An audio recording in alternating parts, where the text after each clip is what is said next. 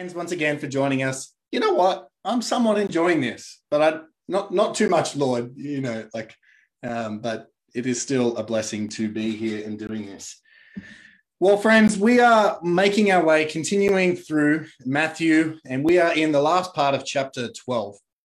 And when we come to the end of chapter 12, we've actually chapters 11 and 12 are kind of this one contained unit. And it's all about opposition to Jesus and confrontation of the two kingdoms. In chapter 11, we saw John the Baptist kind of questioning, are you really the right person? And we saw the cities that rejected Jesus. And then, so you have those two confrontations. Then we have this moment where Jesus reveals more of who he is, this portrait that he is this gentle and lowly savior. Then in the first half of chapter 12 last week, we saw another two confrontations. One in the grain fields on the Sabbath and another in the synagogue on the Sabbath with Jesus healing, which again is followed by another portrait of who Jesus is, that he's the fulfillment of this Isaiah prophecy, that Jesus is the one that's come, who's the Lord of mercy and the Lord of justice. He will bring righteousness to bear, but in the process, he won't stamp out a smoldering wick or reject a bruised reed. And so as we come to Matthew chapter 12, the last bit today, again, we have two stories of confrontation followed by a picture or a portrait of who Christ is. It's a longer passage today, and so we're not going to read it to begin because otherwise it would just take too long. We'll read it as we go. But one of the things that is happening in this passage is that we're coming to the crux of this chapter. We're coming to the part where Matthew is bringing his argument to a close. In chapter 10, he said, expect opposition. And now we're getting to the end of all these stories of opposition. And Jesus is going to lay down a choice for every single human being. First and foremost for the people in our story, but it extends to us. And in this choice, there is no neutrality possible. There's no middle ground. There's no kind of Goldilocks perfect middle. It's either this or that. It's either Christ or not. And so I thought it'd be interesting to begin this morning by kind of helping us to feel the weight of making those this or that choices in a very trivial way before we jump in. So if you're playing at home, what we're going to do is we're going to play a game called This or That, which I used to do with my students when I was a teacher at Barker. And for the first one, if you think it's that, you go hands on your head. And if you like the second option, put your hands on your butt. So you might need to stand or, I don't know, you can sit down if you like. But so this, you can play at home. And if you're on your own, you can watch the screens, however it's working for you. I'm going to give you a few choices, but you're only allowed this or that. You can't go like that and have both. Okay, not allowed. So here we go. First one, Coke or Pepsi. Coke or Pepsi. And Pettits, you have to choose one. You can't say no soft drinks. They're from the devil. Not a choice. Coke or Pepsi. All right, second one. Dogs or cats. Dogs or cats. I think I need to go to gallery view. I want to see what everyone's doing here. Let's go view. I'm going to see. Okay, dogs. Dogs are winning out. Not many cat people here. Okay, next one, a food one. Thai food or Japanese food? Thai food or Japanese cuisine? Ooh, it's a pretty even split. I can see some split households. Deborah's all about the Thai, Shinu, all about the Japanese. All right, next one. Apple or Android? Apple or Android? Ooh, I'm all about the Apple. I'm listening to the Steve Jobs biography at the moment. It's 26 hours, but it's making me like Apple even more. All right, really important one. You go down to your local greasy food store. What do you order? Kebab or snack pack? Kebab or snack pack? I'm going, like, that's kebab, snack pack. It's very important. Gee, lots of kebabs. I'm all about the snack pack, chili and garlic. Get on. Jimmy's Kebabs, baby. Okay. Man, maybe I shouldn't do all of these, but I'm sort of enjoying it. Would you prefer bush or beach? Go to the bush, kind of country retreat. We know where the peasants are going. Or beach. I'm all about the beach. All right. This one's a hard one for some. Coffee or tea? Coffee. Oh, coffee wins out. We are addicted. It's the only psychoactive drug that Christians can take, and we love it. We love it. All right. Last one. Okay, last one. This will be divisive. Bath or shower? Bath or shower? I'm shower. I love a shower. All right. Awesome. All right. You can stop playing at home.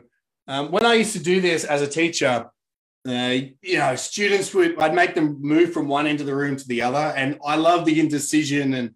And then we started doing it. I started doing it when we were teaching ethics. And you would give really hard ethical choices. And they never wanted to go to one end or the other.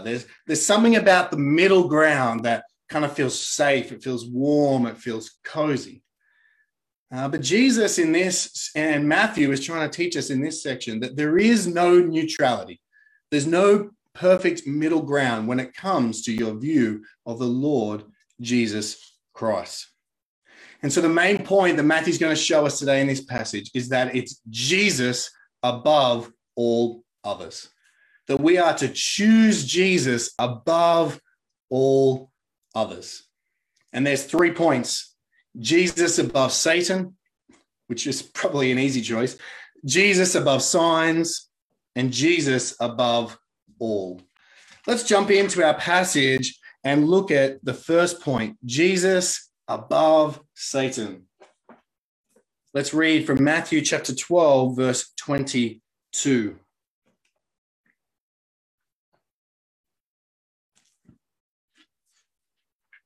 So the context, they've just come out of the grain fields. They've had all these healings that happened in the synagogue. And now it looks like there's another healing. And we don't know if it's at the exact same time, but nonetheless, Matthew puts it in here to kind of give narrative continuance. Imagine this scene. Then a demon-oppressed man, so a man who's been attacked and demonized, who was blind and mute, presumably by the impact of the demon, was brought to him, that is, brought to Jesus, and Jesus healed him so that the man spoke and saw. It's easy to read over Bible miracle stories and just be like, oh yeah, of course, Jesus healed him. But again, imagine being there in that scenario. This guy is being led along. He's blind. You ask him a question, he can't even reply because he can't speak. He's mute. He's so afflicted by this horrible demonic force, this power of evil. And then Jesus, it says here, it doesn't say how he did it. It just says that Jesus healed him. And the effect is transformative and instantaneous. The man's eyes, suddenly, the optic nerves begin to work again. His vocal cords have strength and produce a resonance. And now you can hear his voice. Now he can see. And what's the first thing likely that he sees? The Lord Jesus Christ, the man who healed him. It's a beautiful and amazing scene. And if we read on, we'll see that it elicits 2 reactions. Verse 23, the reactions from the crowd. And all the people were amazed and said, can this be the son of David?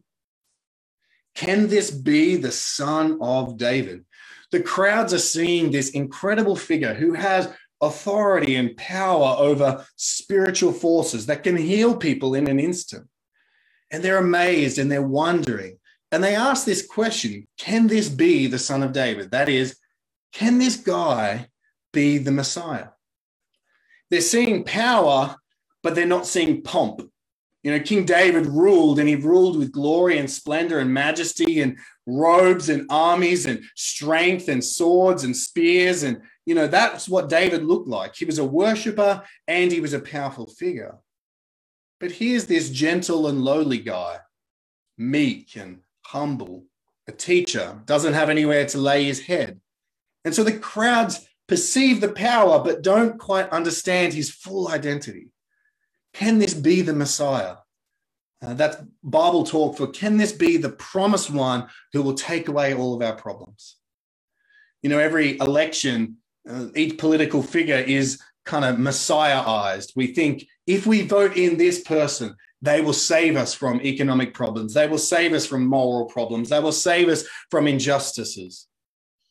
Well, the people are thinking, is this guy that guy, the one savior for Israel? But then comes the next reaction, verse 24. Again, this division with the Pharisees.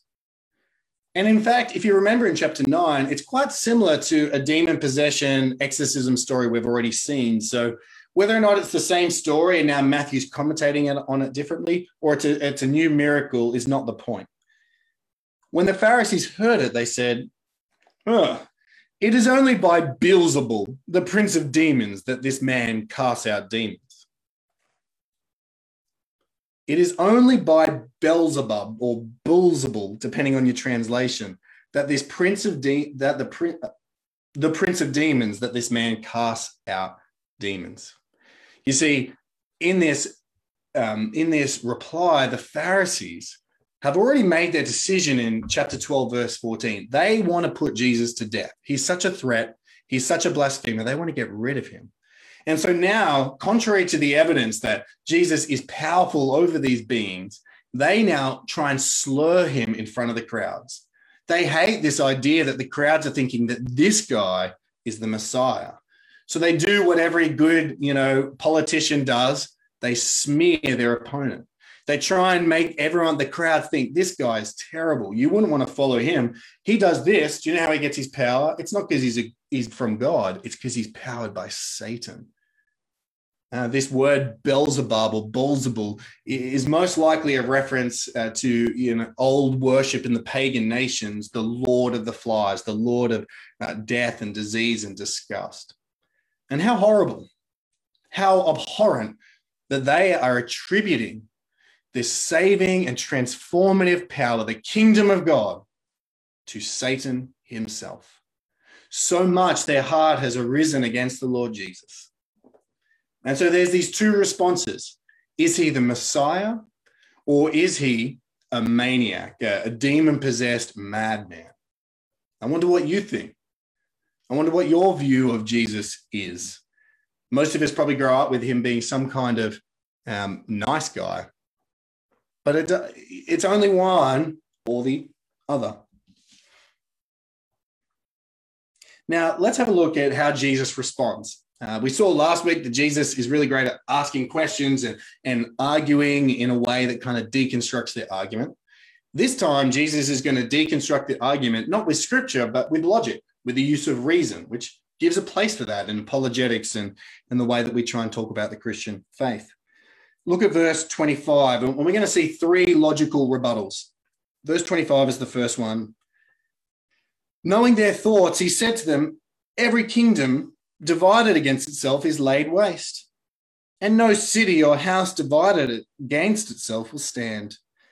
And if Satan casts out Satan, he is divided against himself. How then will his kingdom stand? So Jesus here is just making a very simple argument. If you have a kingdom or a nation or a city that goes to war, if there's a civil war, it's going to crumble. Look at Syria. It's going to be destroyed. It can't last for long. And so Jesus is saying, you're saying that Satan gave me the power to cast himself out? Have you lost your minds? Are you crazy? Then in verse 27, he adds another argument. And if I cast out demons by Beelzebul, by whom do your sons cast them out? Therefore, they will be your judges. So presumably some of the followers of Pharisees and the people that they accepted were actually practicing this same thing, that they, by God's grace, were given the power to cast out demons. And yet now the Pharisees are accusing Jesus that the only way he can do it is if he's empowered by Satan. And so he's using this logic. Well, if your sons do it and I'm doing the same thing, well, you're condemning yourself because you don't condemn them. And then the third argument he used to refute them is in verse 29. Or he supposes a parable. How can someone enter a strong man's house? Like, how could someone go into David's house and plunder his goods? Not going to happen. Unless he first binds the strong man, then indeed he may plunder the house. This is pitting up this war, this kind of, comic picture almost of Satan and good versus evil, Jesus versus Satan. And what Jesus is saying is, the only way I can do this is not because I'm with Satan, it's because I'm more powerful than him. I have greater strength than him. I bust into his house and I have bound the strong man and I'm plundering his goods. I'm stealing back what he's stolen from the kingdom of God and I'm now laying him waste. So rather than me being on Satan's team, it's the opposite. This is proof that I've got him in a chokehold and I'm stripping him of everything he has. So Jesus puts these three arguments together. And he comes to this powerful conclusion in verse 28. But if it is by the Spirit of God that I cast out demons, then the kingdom of God has come upon you. Instead of being in league with Satan, empowered by Satan, or a lackey to Satan, instead, Jesus is claiming that his miracles come from the pure and holy source of the Holy Spirit of God. Eternal God empowers him. And the proof now that he, is that the kingdom of God has come upon you. The whole time Jesus has been saying the kingdom of God is at hand, the kingdom of heaven is at hand. But now he's saying, if I can bind the strong man, if I have power over these demons, this is proof. The kingdom of God is among you. The kingdom of Satan began in the garden when Eve and Adam first took the fruit, and that cursed serpent, that black force has been over all human history, almost without bound, without stopping, without any way of holding him back completely. But now a new kingdom has entered, the final and triumphant kingdom of heaven, the kingdom of God over Satan is in the room. It's here. This is an incredible statement. We don't have enough time to unpack it today, but it's worth studying. It's worth thinking about the implications that the strong man has been bound. And if you align yourself with Jesus, you're on the new strong man's team. Sorry, David, you've been bound and Noah's in control now. All right. It doesn't make sense. Anyway. And so this leads, so we've got the kind of confrontation, and then we've got Jesus' rebuttals with this conclusion, actually it's by the Spirit of God. And then now this leads us to the pointy end, the choice, verse 30. Crowds, you've got your two responses. What are you going to do? And Jesus looks everyone in the eyes and says, whoever is not with me is against me, and whoever does not gather with me scatters. Here, Jesus is making a sobering call.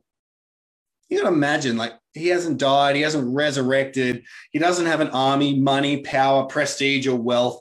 The religious leaders, the establishment of the time think he's possessed by Satan. And Jesus is leaning over to everyone and saying, whoever is not with me is against me. And whoever does not gather with me scatters. Is separated, is cast out like chaff in the wind, if you remember Psalm 1. And notice that Jesus here makes no neutrality possible. Whoever is not with me. So you have to be with him. You can't just be, well, I'm not yet decided or I'm in the middle. No. Jesus says you must choose me and align yourself to me. Now, you may be thinking of another passage where Jesus seems to contradict himself. You may know Mark 9:40, where he says, for the one who is not against us is for us. For the one who is not against us is for us. But here, Jesus is not actually contradicting himself. He's saying two different things. in the context of Mark chapter 9, verse 40, the disciples are frustrated because they're watching someone else cast out demons in the name of Jesus, but they're not one of the disciples following Jesus. And they're like, should we tell him to stop? Should we get rid of him? And Jesus says, no. Whoever's not against me is for us. But in that passage, Jesus is mainly talking about how do we view other people that aren't in our little tribe and our little kingdom. So in a corporate sense, we're to not condemn or judge first and foremost. And so when we see other people who don't line up with us exactly, well, if they're not against Christ, then they're for us in a sense. But here in our passage, Jesus is talking individually. He's talking to you and I, and he's saying, you're either with me or against me. You know your own heart, friends. Everyone listening here, you know whether you are with Jesus or not. And so he asks you to make a choice.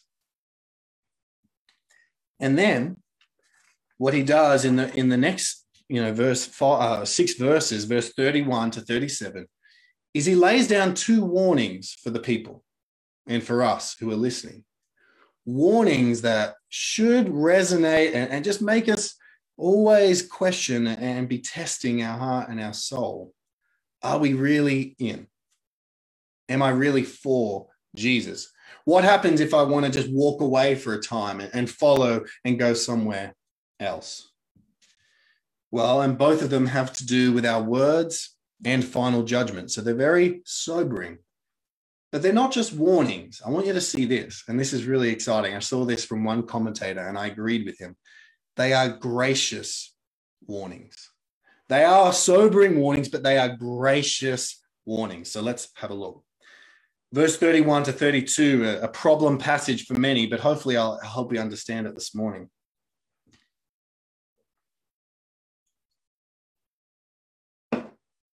Therefore, I tell you, every sin and blasphemy will be forgiven people, but the blasphemy against the Spirit will not be forgiven. And whoever speaks a word against the Son of Man will be forgiven, but whoever speaks against the Holy Spirit will not be forgiven, either in this age or in the age to come. Now, most Christians I know at some point have wondered, oh no, have I committed the sin of blasphemy against the Holy Spirit? Am I cast out from the kingdom of heaven? Well, let's have a look. In these two verses, it follows this sort of A, B pattern. So Jesus says two things. First thing he says is that everyone who sins even against him, even against his name and against who he is and blasphemes him, any sin like that can be forgiven. So there's a class of sins, forgivable sins, and they can be forgiven. Why? Because they can be repented of. Because you can do what we did at the start of today's service. You can confess your sins and receive full forgiveness. If you recognize that you're a sinner, you can have that forgiveness. So that's one class of sins, forgivable sins. But then there comes the second half, or like it kind of goes in a pattern. Blasphemy against the Spirit will not be forgiven. And whoever speaks against the Spirit will not be forgiven. These two statements. What does Jesus mean here? Well, remember, we need to take this verse in context. And in context, he's talking to the Pharisees. The Pharisees who have been with us since, maybe even the Sermon on the Mount. They've seen miracle upon miracle. They've heard teaching upon teaching. They've seen the power of God manifest in front of their eyes. They've seen the love of God in Christ, the mercy of God in Christ. And now they've hardened their hearts like Pharaoh. They've turned their hearts, which could have repented of their sin, but now they've calcified and hardened their heart, plotted to kill Jesus, and now accusing the work that Jesus is doing as being by Satan, not by the Spirit. And so these types of sins, Jesus is warning them. He's not necessarily saying that they've committed it, but he's warning them that the sins of complete calcification or hardening of your heart will not be forgiven. And the reason they won't be forgiven is because that type of person will not seek repentance. The reason why it's an unforgivable sin is because you've hardened your heart so much that you no longer feel sorry for that sin. You no longer want to confess it. You no longer want to come to God and say, I'm sorry that I blaspheme the name of the Son of God. And so there is no forgiveness. And that's why it works. That's why how it makes sense. And so he's warning them, and he's warning each one of us. Maybe you've been coming to church a long time. Maybe you've got this religious connection or background. Maybe you've even felt conviction of sin. You know there's something wrong within you. Maybe you curse the name of God, or you blaspheme his name. When you're angry, you swear, or when things go wrong, you curse his name and say, how dare you, God? And you feel this thing in your heart. That's called the conviction of the Holy Spirit. And Jesus is warning and saying, if you continue to calcify your heart and not repent and not recognize that Jesus is Lord, you will never receive forgiveness because you will never turn to him for it. On the other hand, if you're worried that you've committed this sin, it's most likely that you haven't. Because the fear that you have of committing it, the guilt that you have that maybe you've blasphemed the Spirit of God, is a sign that you have the Spirit of God. It's a sign that you are, convicted and softened to the word. And so, friends, if you are worried about committing this sin or that you've committed it and you are in Christ, you need not be worried. You can repent of all sins. Now, remember, I said that these are warnings, but they're gracious warnings. And so this warning, I want us to notice the grace in it as well. It's severe, but it's gracious. Remember, every sin and blasphemy will be forgiven, people. Every sin and blasphemy. No matter what you've done can be forgiven. No matter who you are can be forgiven. No matter the sexual acts you've done or watched or viewed online, no matter the ways that you've gossiped or cheated or lied, or no matter what you've done in your life ethically, morally, every sin and blasphemy, even if you grew up in a different religion and you worshipped other gods and you cursed Jesus' name, if you repent, every sin will be forgiven. So repent and follow the Lord Jesus Christ and see his grace to you. And the second warning, so that's the first warning. The second warning comes in verses 33 to 37. And I'll just read it briefly and comment on it briefly and finish this point. Either make the tree good and its fruit good, or make the tree bad and its fruit bad. For the tree is known by its fruit. And now Jesus is going to tell the Pharisees what type of tree he thinks they are. You brood of vipers. How can you speak good when you are evil? For out of the abundance of the heart, the mouth speaks. The good person, out of his good treasure, brings forth good. And the evil person, out of his evil treasure, brings forth evil. I tell you, on the day of judgment, people will give account for every careless word they speak. That's frightening, isn't it? For by your words you will be justified, and by your words you will be condemned. The warning he's saying here to the Pharisees is, you can't just say these words that I do this by the power of Satan. Your words reveal your heart.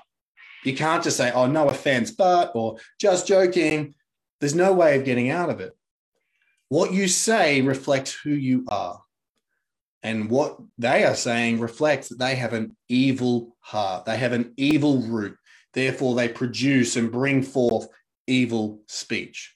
And they will be judged for every careless word they have spoken. It's a warning, friends. What we say in our head or in our actual lips reveals where our hearts truly are. This principle is true for choosing whether to follow Christ or not, but it's even true in a sense for once you have followed Christ. The thoughts we have, the things we say reveal what we really value and love. And Jesus is warning us all, out of the abundance of our heart, the mouth speaks. So what's coming out of your mouth? Praise and worship of Jesus Christ, or all manner of evil?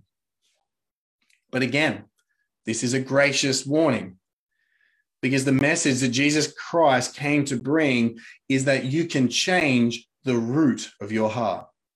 Not by your power, not by trying really hard to say good things all the time. But anyone who is born again receives a whole new root structure and can now produce the fruit of the Spirit. And so the grace in this warning to any soft-hearted Pharisee or anyone listening is, oh no, my speech reveals an evil heart. Oh, I have an evil heart. What am I meant to do?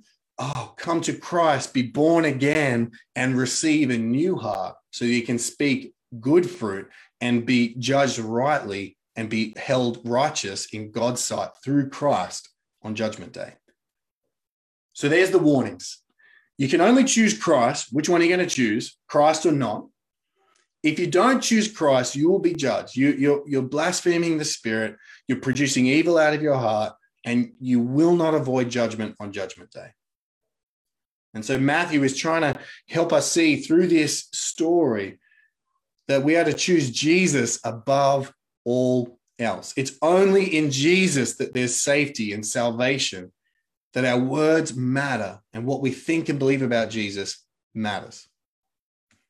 It's point number one, and that's the long point. Don't worry. Well, the next 2 points are a lot shorter because all the work is sort of done there. Now let's go to the second confrontation, Jesus above signs, in verse 38. Then some of the scribes and Pharisees answered him, saying, "Teacher, we wish to see a sign from you." Now, this wasn't a healthy kind of like, I'm just undecided, God, help me to understand. This is a throwdown, prove yourself.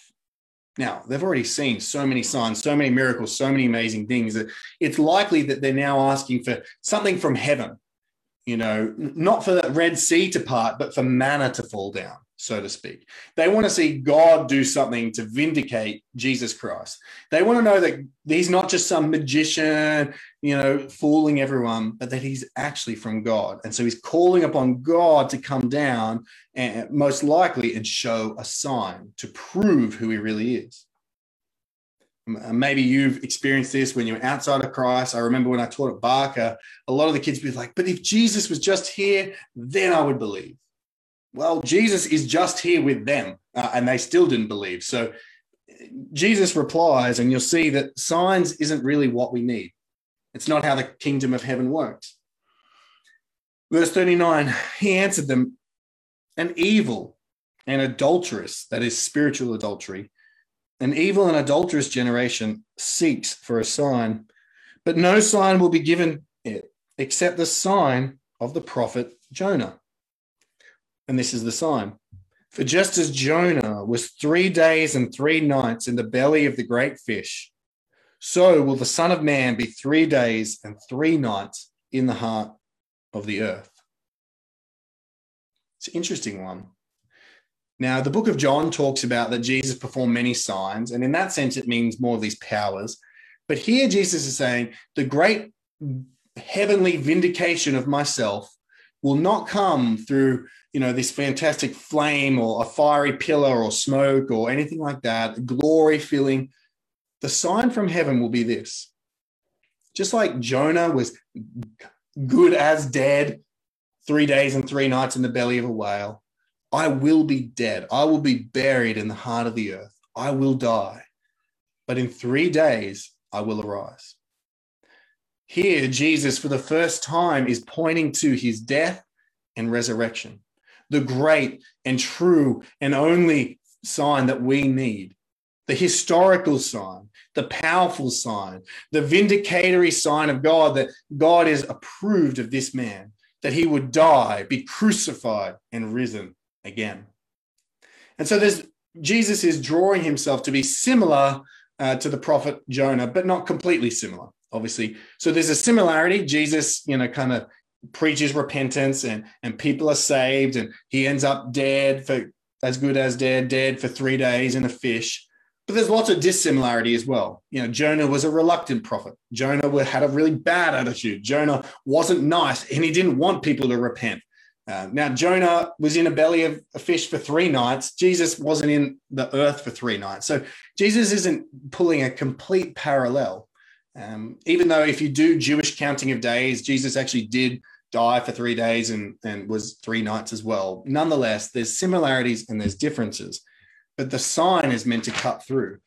And it's a sign that they have to believe in that they haven't even seen yet. But for you or I, this is the sign that marks out belief in Christ. Do you believe that Jesus died and rose again? I should have drawn it on my hand, but Noah wants to get this tattoo that has a down symbol, a cross, a grave, an up symbol, and a down symbol to explain the gospel. That Jesus Christ came down to earth. He died on a cross. He was buried in a tomb. He rose from the grave, and he's coming back to judge. That's the basic facts of the gospel. That's the sign that we all need to believe. And so he gives them a choice. In verse 41 to 43, he pulls these 2 kind of Old Testament stories, and he calls for a response from them. The men of Nineveh will rise up at the judgment with this generation and condemn it. For they repented at the preaching of Jonah, and behold, something greater than Jonah is here. So these Gentile sinners, the worst of the worst, the Assyrian nation who was against the people of God, even they repented, and yet the crowds won't. And they'll rise up in judgment against them. And Jesus is saying, I'm greater than the prophets. I'm greater than Jonah. And then verse 42, the queen of the south will rise up at the judgment with this generation and condemn it. For she came from the ends of the earth to hear the wisdom of Solomon. And behold, something greater than Solomon is here. Again, you can go to 1 Kings to read that story. But he's saying, even this Gentile queen from a distant land came in and believed in Solomon and loved Solomon. And yet you reject me? And he's saying, I am greater even than Solomon. And so Jesus is, in this whole chapter, is said he's above the temple. He's greater than the temple. So he's greater than the whole priest system. He's above Satan in every spiritual realm. He's above the prophets in Jonah. He's above even King Solomon. He's above all. And he's looking at them and saying, believe in me, trust me, follow me. And if you don't, you have no excuse. And these people will rise up and judge you on the final day. And then he goes on to provide warning against spiritual ruin. Again, it's a warning against neutrality. You can't just kind of sort of align yourself with Jesus, sweep the house and make it clean. You have to fully enter into the kingdom. Otherwise, you set yourself up for spiritual ruin. Verse 43. When the unclean spirit has gone out of a person, it passes through waterless places seeking rest, but finds none. Then it says, I will return to my house from which I came. And when it comes, it finds the house empty, swept, and put in order. Then it goes and brings with it 7 other spirits, more evil than itself, and they enter and dwell there. And the last state of that person is worse than the first. So also will it be with this evil generation. Again, this is a warning. Don't just slightly align yourself. Don't just think, yeah, he's a nice guy. Embrace Jesus Christ and become his follower. Otherwise, you invite great spiritual ruin. And if you look at Israel, in AD 70, they were taken over completely and destroyed by the Romans, and partly in fulfillment of this prophetic word.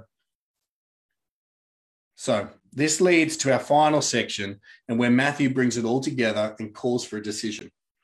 This is point number 3, Jesus above all.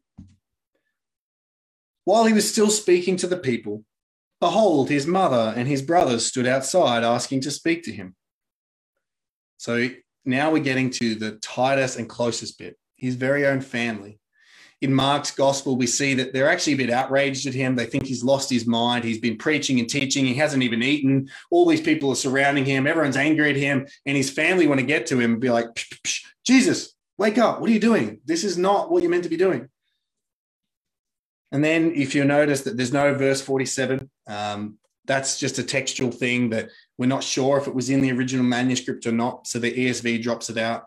But basically verse 47 in the ESV would have said the exact same thing as verse 46, except a man came and told Jesus that your mother and brother are looking for you. So how does Jesus reply? Even to his own family, he makes this final call, this final no neutrality, this decision. But he replied to the man who told him, "Who is my mother? Who are my brothers?" And I love this. Stretching out his hand toward his disciples, he said, "Here are my mother and my brothers. For whoever does the will of my Father in heaven is my brother and sister and mother."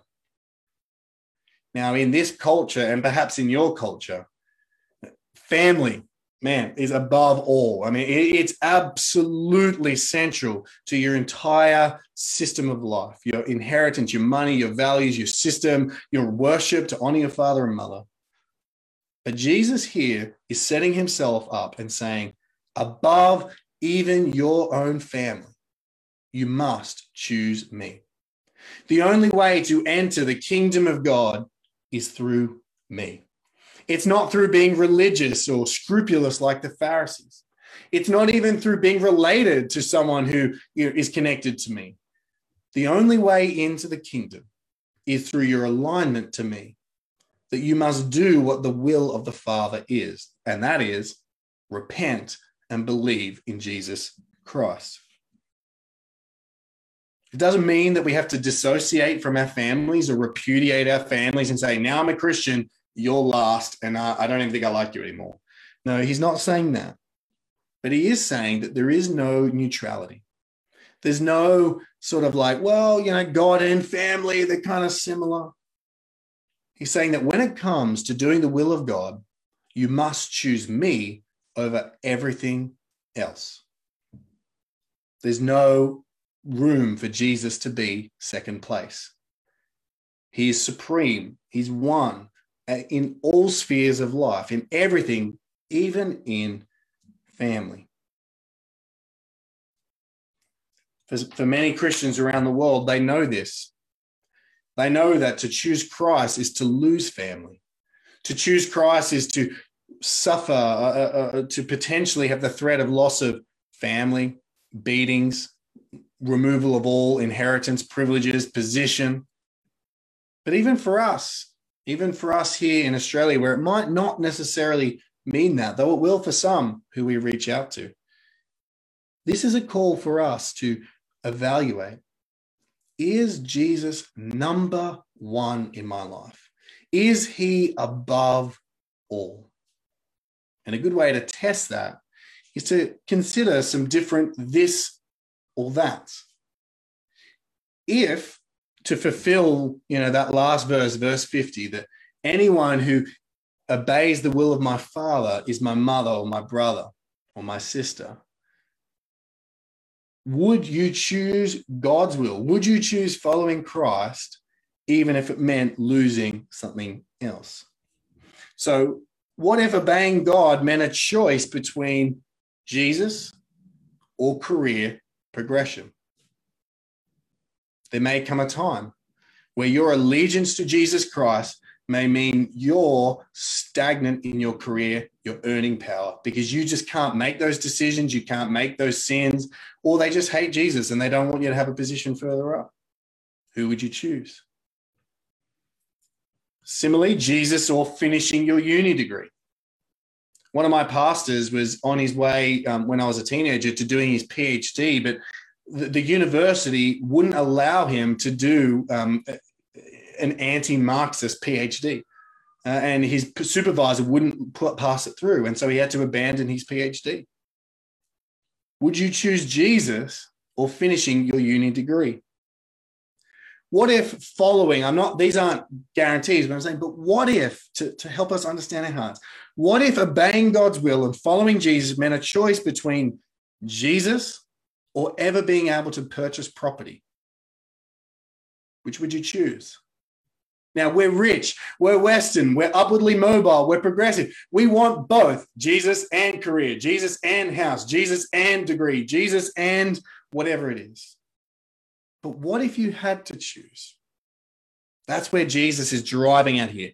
There's no neutral ground. What if obeying God meant a choice between being following Jesus, or being single for the rest of your life for whatever reason? Jesus or nice holidays, Jesus or whatever it is that comes to your mind or your heart. Whatever it is that is most captivating to you. For some, it might be family, but for others, there might be these other things that are even more important. In this section, Jesus is looking at us all in the eye and saying, Jesus above all else. It's a me above all. What would you choose? Be honest with yourself. Would you really choose Jesus above all? My friends, I hope that you will.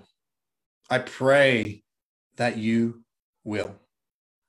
You see, if you, convicted by the Spirit, continue to choose Jesus above all and follow in the will of God, well, then he leans over and points at you and says, you are my brother. You are my sister.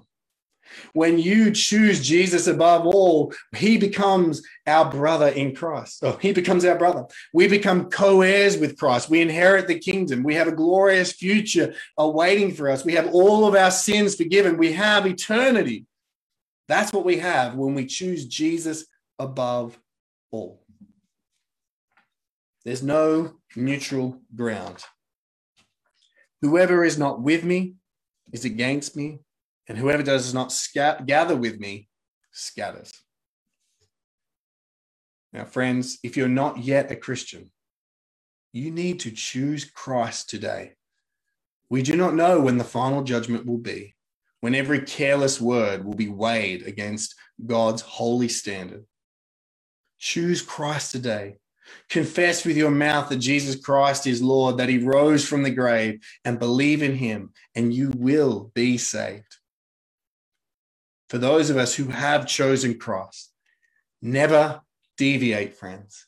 Continue to obey the will of the Father. His kingdom come, his will be done no matter what. No matter the opportunity, no matter the compromise, no matter the temptation, no matter the threat, it is Jesus above all. And in Jesus, we receive all. So choose Jesus today in your heart, in your mind, and in your soul. Let's pray. Lord God, I thank you that we have this text. Convict us, shape us, and move us to choose your Son every day, to pray thy kingdom come and thy will be done, to obey you even when it means sacrificing comfort and health and progress and education and whatever it means, Lord. Would you set apart your Son Jesus as Lord of our hearts, and will we live in the joy of it? In Jesus' name, amen.